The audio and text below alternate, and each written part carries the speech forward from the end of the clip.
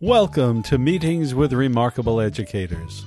This podcast is brought to you in part by you, our friends and supporters at patreon.com/remarkableeducators. Each podcast is a dialogue between me, Bob Lovemore, and an educator who sees the greatness in their students and touches the whole of their being. These educators defy generalizations, so here's a little bit about what they've done and how I know them. Today's guest is Marian Viola, who is part of the UNESCO Chair for Education for Sustainable Development and with the Earth Charter at the UN-chartered University for Peace in Costa Rica. Marian's perspective on what is sustainability and what the Earth Charter really means is, in my opinion, transcendent to how people often think about sustainability. Her words ring of a profound connectedness of life, self, education, environment, just a wholeness.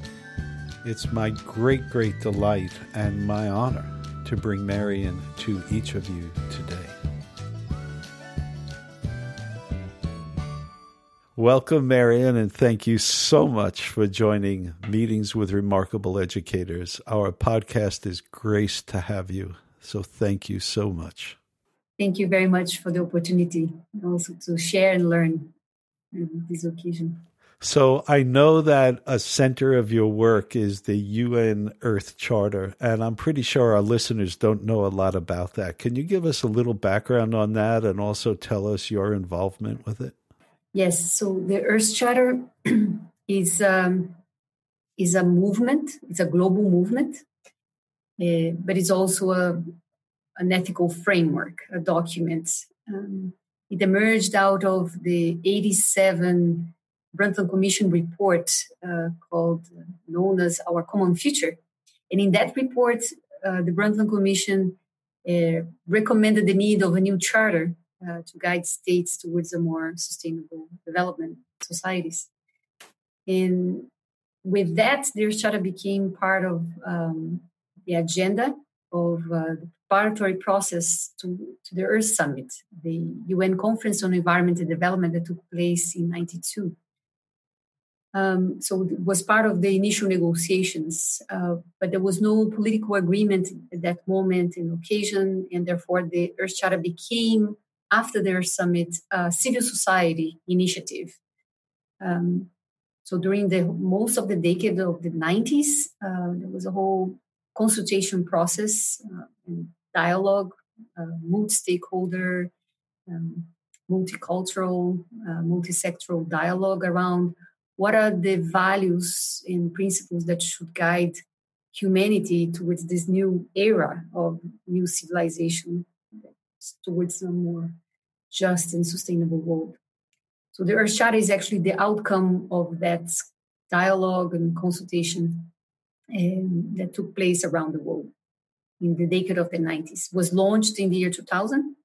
And since then, since it was launched, it became a global movement that involves individuals and organizations from different parts of the world, but also different education settings and different sectors that are using their Earth Charter in creative ways as an ethical reference, as an anchor, as an ethical framework, as a guide for decision making, or as an educational instrument. That's what the Earth Charter is. So a movement and an education instrument, an ethical document. So there's actually a specific document. A charter implies that there are specific guidelines in the document. And so if we say we're part of this Earth Charter movement, that means we've read, ingested, and said that document means that much to us. Correct. The document basically articulates a set of values and principles that we believe a large group of humanity share, independently of geographically position or culture or religion, kind of values and commonalities among human beings in terms of what do we think is should happen, our aspirations for a better world. And yeah, it's a document. It's a document that articulates 4 parts, 16 principles organized in 4 parts. It starts with a preamble and it ends with a conclusion called the way forward. So you said that many different types of organizations are part of the Earth Charter, are part of accepting the Earth Charter as moving their own missions forward. What kinds of organizations and countries are involved in this? So the Earth Charter is active in around 89, 90 countries around the world. Wow, that's great. Yes, they are in all regions of the world. So in Latin America, in Africa, in Asia, in Europe, in North America, there are registered activities with the Earth Charter. We have Earth Charter affiliates, about 100 affiliates around the world, working in about 89 to 90 countries. And these are sometimes universities, schools, or local governments, civil society organizations that basically looked at their charter and adopted it, and decided to embrace it and use it as their reference, as an anchor. We see their charter as an ethical compass, as a compass for decision making, as a compass for understanding where we are in this historical moment in human history, but also what's the direction we should take in our decisions, daily decisions, but also public and institutional decisions to ensure a more just and sustainable society. So is there communication among these different organizations around the world? Yes. Could be better. Always, right? That's true for everybody, isn't it? From time to time, it's a lot of people. There's a language divide. To give you an example, there's a very active Earth Charter group in Belarus. They're extremely active. They have been involved for over 15 years with Earth Charter. But they speak Russian in Belarus. Their English is very limited. It doesn't mean that they are not doing a great job. So we do communicate with them, but in a limited way. No, sometimes it requires translation. And there are organizations working with Earth Charter in China, Brazil, and in Spain. So it's also an issue of language divide and language groups. We, as an Earth Charter International Secretariat, we function as a hub of this global movement. You're the secretary. You function as a hub? You personally, or your group there?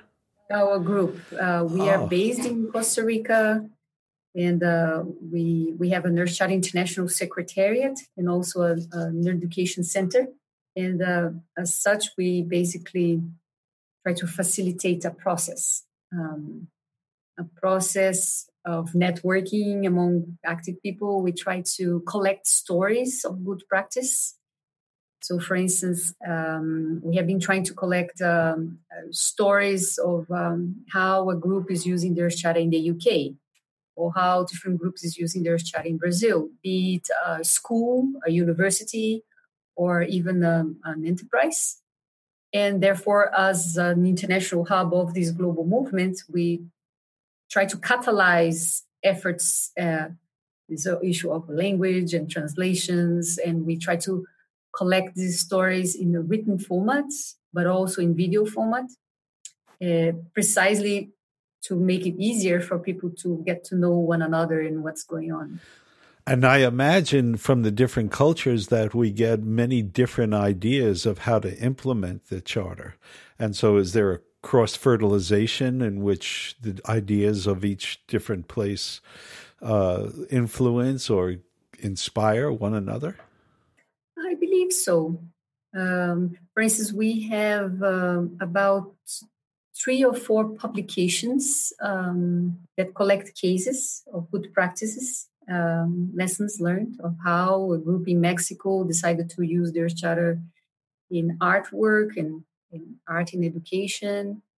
And I think we have about over 100 stories that we have collected, stories that are written, in written format from all regions of the world, in all settings. And we provide these stories precisely as a way to show different angles, different possibilities, and it's kind of cross fertilization. Yes. And you specifically, what exactly are you doing? What is your role and your function? So, as Earthshot International Secretariat, I'm the executive director here, and I help to facilitate the process and the engagement with this network of partner organizations. So we basically spend a lot of time nurturing relationship, enhancing, and reaching out to new people and collecting these stories. That's as Earthshot International Secretariat. But we also have an education center that is located at the University for Peace in Costa Rica. And for many years, we have also set up a UNESCO chair on education for sustainable development with the Earth Charter. And the purpose of the center and the UNESCO chair is to offer training and research. Is really to do training and research on values-based education, on education for sustainable development that has a special angle on values and cultivating values of care and respect and responsibility, which is at the core of the Earth Charter. So we developed a number of courses and online programs in English, in Spanish, in Portuguese. And we offer the courses and research also in terms of what's going on around the world with the Earth Charter movement. And the courses are generally taken by whom? Who are the clients who actually go online or connect with you to take the specific courses? Educators in all settings. It could be educators from K-12, so primary and secondary education, educators even in universities, so higher education. For instance, we currently have a group from a university in Kenya. There are 10 people from a university in Kenya taking an online course with us. So a number of university professors, K-12 educators, and also many people who are working in education in the non-formal education setting.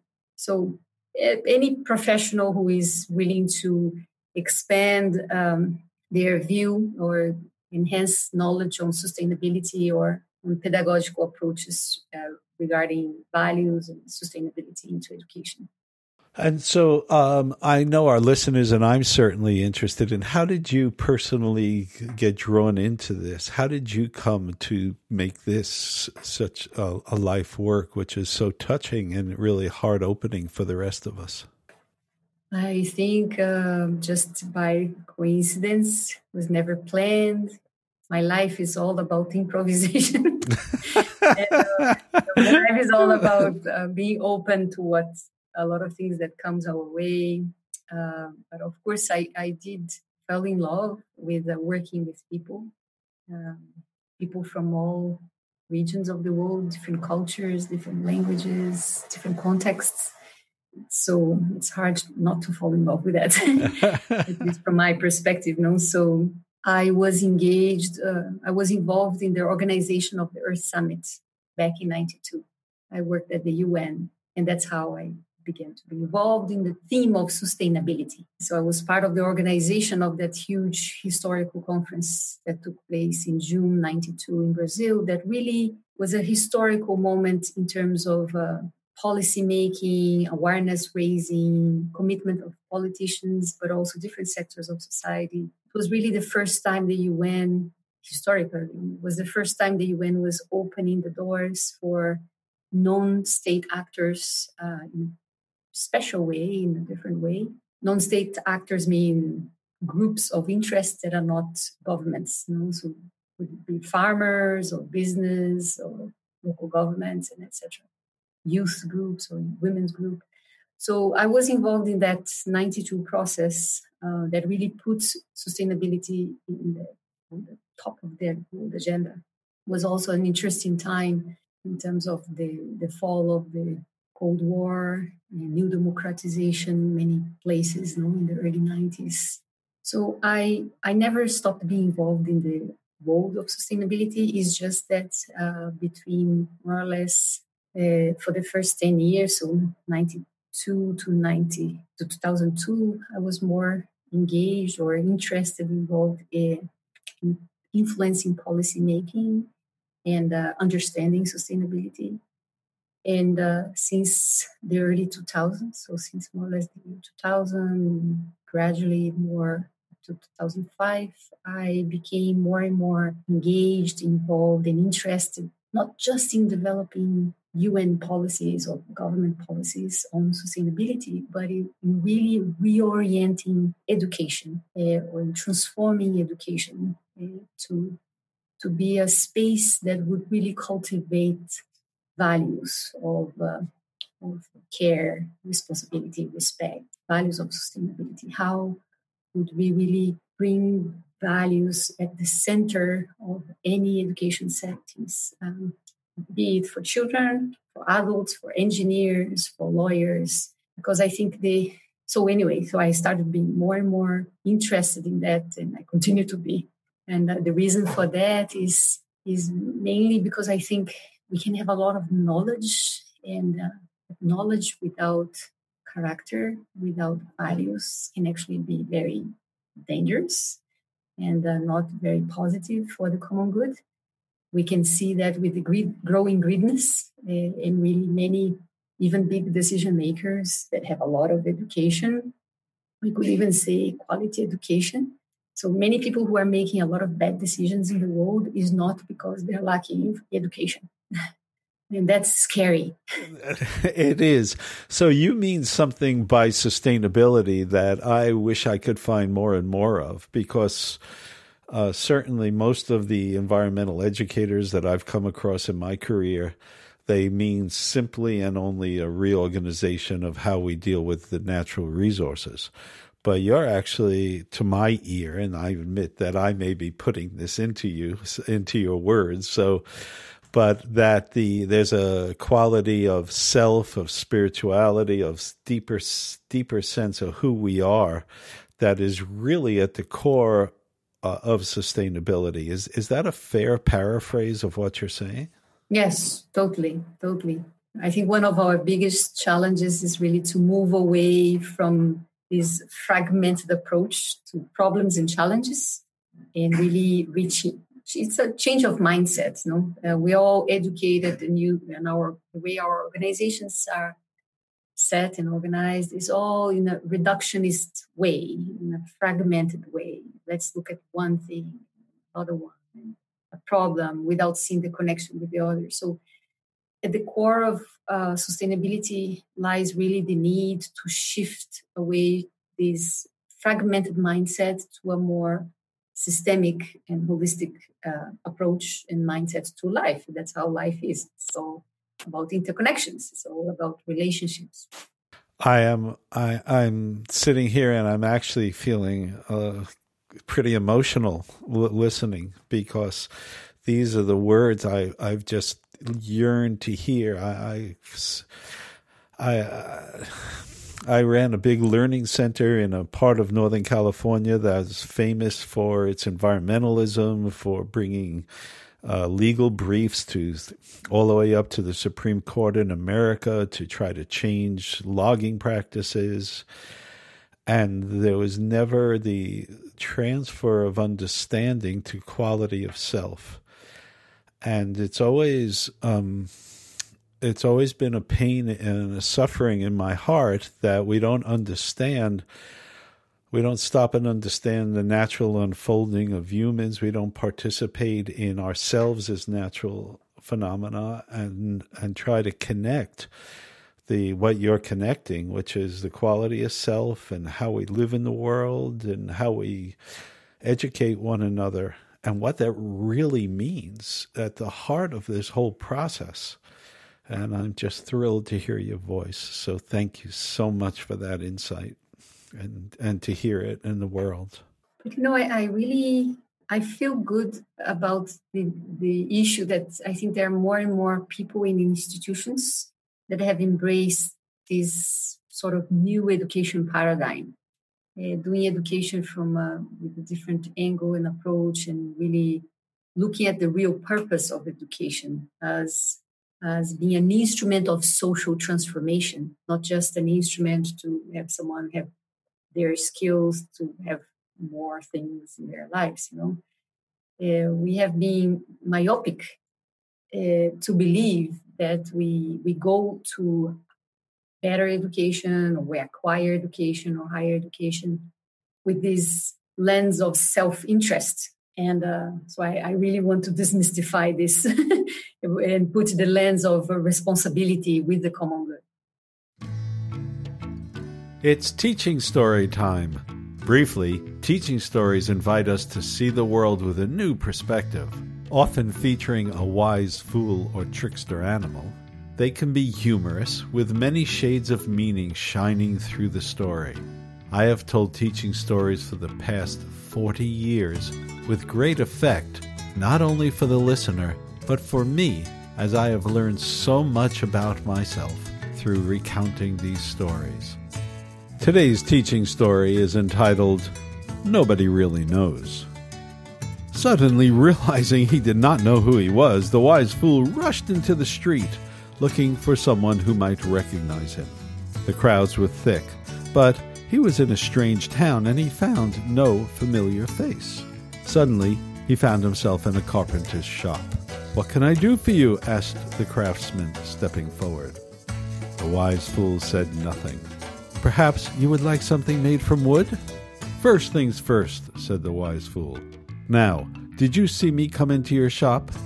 "Well, yes, I did." "Good. Now, have you ever seen me in your life before?" Never in my life." "Then, how do you know it is me?" Let's have some fun interpreting this teaching story. Become a Patreon supporter at patreon.com/remarkableeducators, and you have access to our detailed comments on how this story applies to education and parenting. Of course, that's just our perspective. The fun comes with community dialogue as the many shades of the teaching story come alive. See you there. In 1999, the UN, there was the 50th anniversary of the Declaration of Human Rights. And they realized, I guess, that they didn't include children in their comment.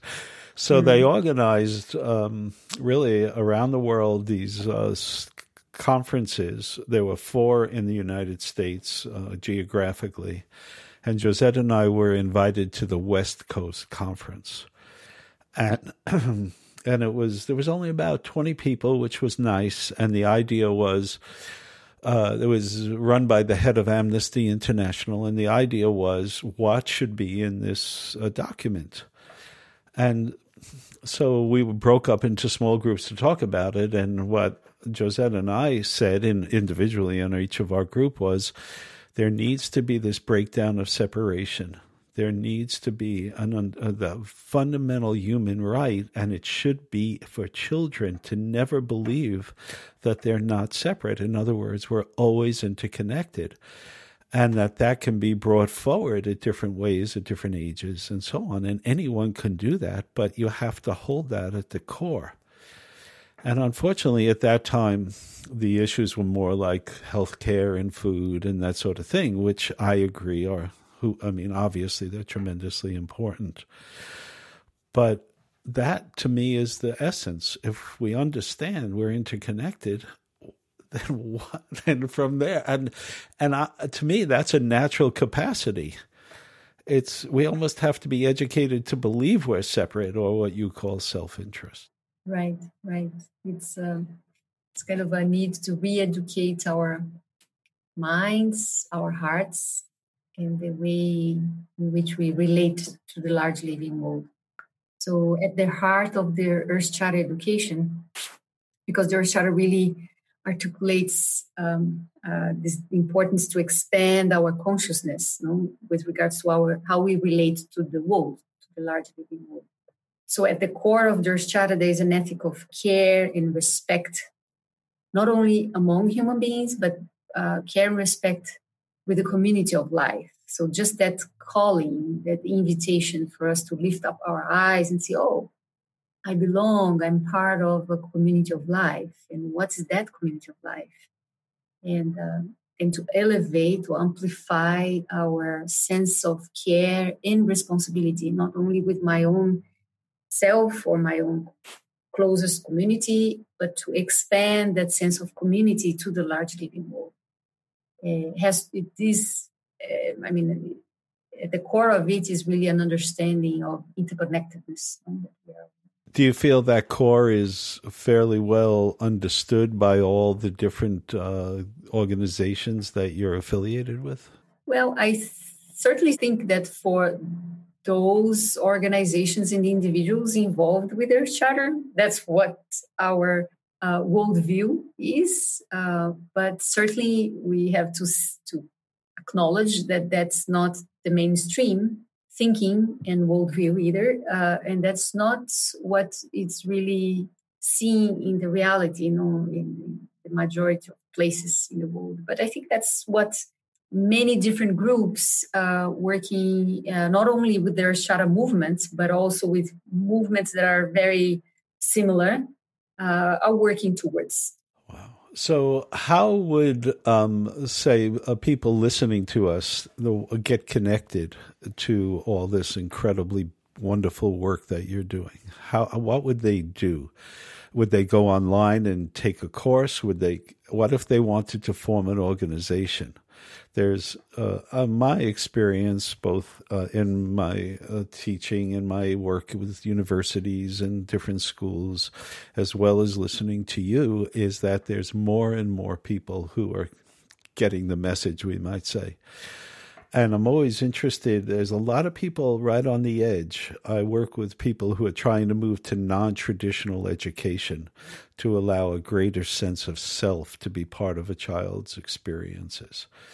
Mm-hmm. So your work and all that you represent and you're doing could be a wonderfully expansive part of it. I mean, even for homeschooling communities, there's democratic schools, there's a huge network of international holistic schools. I'll be speaking at a conference in Portland here in June, where there'll be non-traditional schools from around the world. So how do we bring it forward? How do they map in here? We have to map in my opinion. So tell us. Well, everybody that come across the Earth Charter are obviously invited to use it, to make good use of it.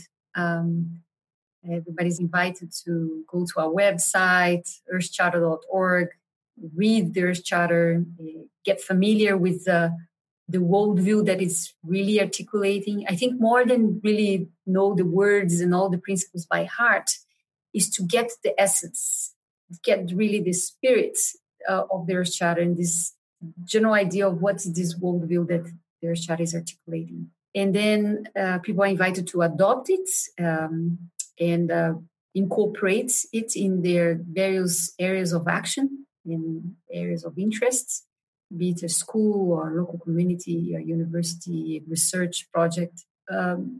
We do invite people to look at the examples that already exist. For instance, we have a number of schools around the world, here in Costa Rica or in the UK, that are using the Earth Charter in interesting ways, or universities and etc. So we invite people to look around and see what others are doing.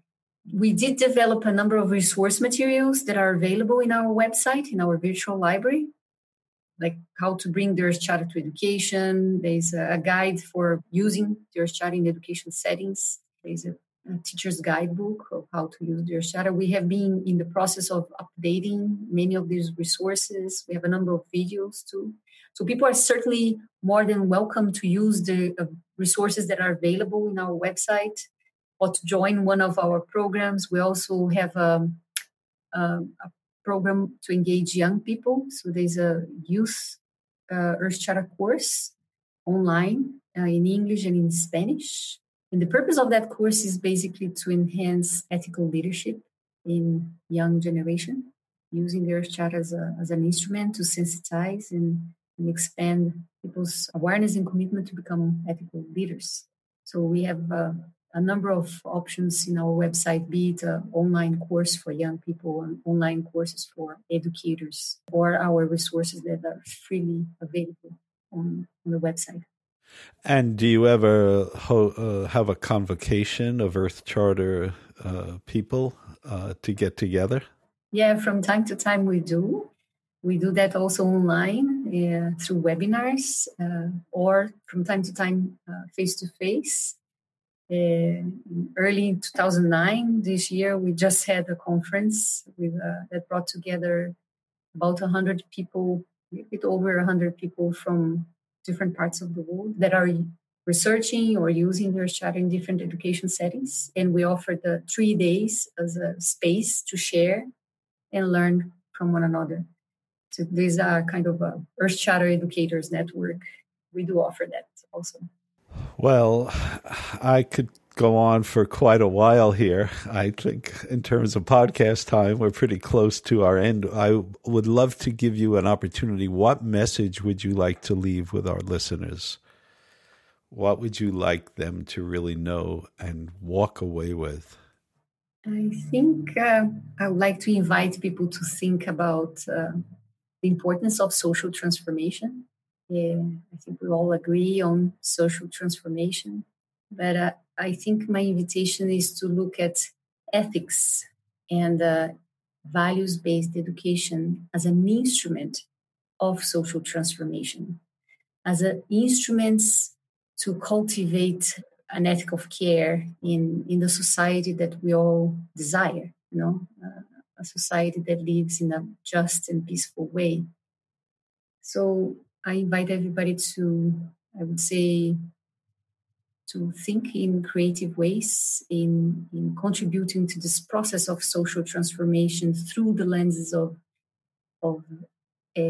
enhancing our character, our values, values that are related to the common good. And of course, invite people to look at their Earthshatter and get familiar with it and use it depending on their context as an instrument to clarify what are the values and principles of sustainability, but also as an instrument of education, of value clarifications in education. Thank you so much. Thank you. This is just, I hope with everyone listening, listen, share it, do whatever you have to do to get these wonderful words out into the world. Thank you so much, Marian. Yeah, thank you. Thank you so much for the opportunity. It's a pleasure to be here and learn also from you. Thank you. As a postscript, Marian is one of the few people who actually asked deeply about my work and Josette's work and wanted to know us in a meaningful way before we even began the podcast. Fortunately, Dimitri recorded it. And so here, as a postscript, is the conversation that Marian and I had before the podcast began. What were you doing before? What was I doing? Or where you're based? Where am I based? In Portland, Oregon. That's east side? West side? West side, northwest. Yes, very beautiful country. Just gorgeous. Mountains, forests.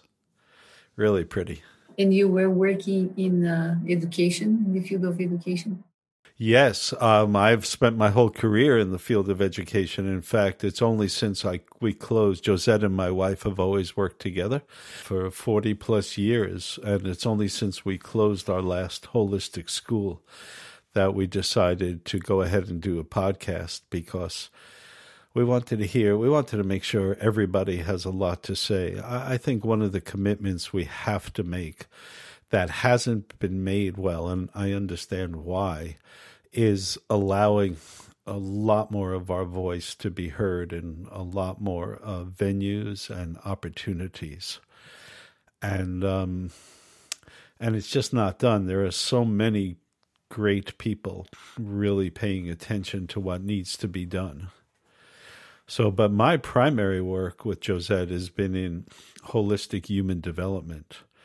And that's kind of how we got into all this, because we looked at childhood, and then we looked at adults as well from a different lens. We looked at them through the lens of well-being, not pathology. And we asked ourselves a question: what are the natural capacities as they unfold? All life goes through life stages. So what are the natural capacities?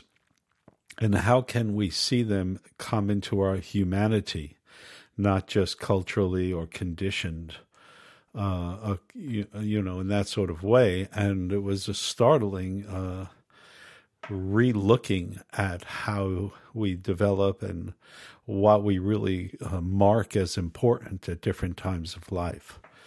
And so we brought that forward in a very quiet way, and excuse me, and it was not well received. No? Oh, no. It went against what most people believe is we should only look at behavior. We should separate out cognition, emotion, and behavior, all those kinds of events. And that's wrong. We develop as whole people all at once. We don't develop in these separate events that are just convenient for a reductionist scientific approach. So how can we step back and look at it through the child's eyes and feel through the child's heart and allow that to come forward? And we then explored that very profoundly all the way through age 23. Then Josette wanted, I don't know if you experienced, Marion, but Josette experienced a lot of disrespect as a woman in the field. She didn't have all the degrees other people had and that sort of thing. So she said, and there was personal for this as well for her, she said, I'm going to go back and get a PhD. And in it, what she studied, and this is what I think is fantastic, is what happens to adults when they engage children from the perspective of holistic development. That is, instead of the conditioning and the adult expectations, but we really understand that children organize the world in different ways, and we provide those learning, relationships, opportunities, what we came to call nourishments at those different moments. What happened? And we thought, well, there'd be some increased emotional complexity perhaps or whatever. But the committee said that her research indicated that adults who really participated with their children in this way, including educators, actually grew in wisdom. And they were not, this was a really kind of very intense, high-end academic place, Fielding Graduate University. And so that was another boost. I mean, yeah, wow, let's stop and look at it. We're not really talking about what you can do for your children, but we're talking about a bidirectional development in which we're growing together, which is the name of her book, so that she made her thesis into a book, so that in that we can participate in a completely different way in which there's an opportunity for relationship and mutual growth. So that really kind of filled out our work, and then we became popular. And we were on, we've been in, we were in Mexico and England and all kinds of places and giving talks and seminars for many, many, many years. Then we developed a learning center, which included outdoor education and family-based programs. That was very successful for 17 years. And then I didn't want to be an administrator because I love to work with people. So we let that go. And there were other reasons too. And we started a couple of schools, and those did okay. And then we said, nah, that's good enough. Let's bring it forward in a new way, which is we want to know who else. We knew a lot of people from conferences and those kinds of things, but we wanted to also get to meet and help bring together these diverse voices, which are really saying the same thing. And I think we are, and that's how we met Sam, and then we met so many others, and it's just been great. It's just been really great. So, and actually out of this now has come an organization that's based in Texas that we're part of that is going to give accreditation to non-traditional education organizations. And we think that's important because it allows people to feel more confident to participate in non-traditional education, and also allows them to qualify for grants and all these different ways. In other words, it improves their income streams. So we've been part of that growing now too, and it's moving ahead. It's moving ahead nicely. So more and more, just we need to form a web that's really strong. And these podcasts are a small part of it. I like to hear that. So we've been on front lines, and all of our work has also been formulated out of field work, not just research. I mean, we do all the research, but the field work, being with kids, being with parents, being with people, that's been at the center of our work for all these 40 plus years now. Meetings with Remarkable Educators is brought to you in part by our friends and supporters on Patreon. If you enjoy our podcast and want access to enriching gifts for parents and educators, please visit patreon.com/remarkableeducators. That's all one word, Remarkable Educators, and consider becoming a patron. Your support means the world to us and will allow us to continue this essential project. Our sound engineer is Dimitri Young. Our webmaster is Nathan Young. And transcription and production is by Josette Lovemore. All podcasts are transcribed with show notes and can be found at remarkable-educators.com. This is Bob Lovemore reminding you that holistic relationships with children leads to joy and self-knowledge with the adults in their lives. With respect for you and for children everywhere. See you next time.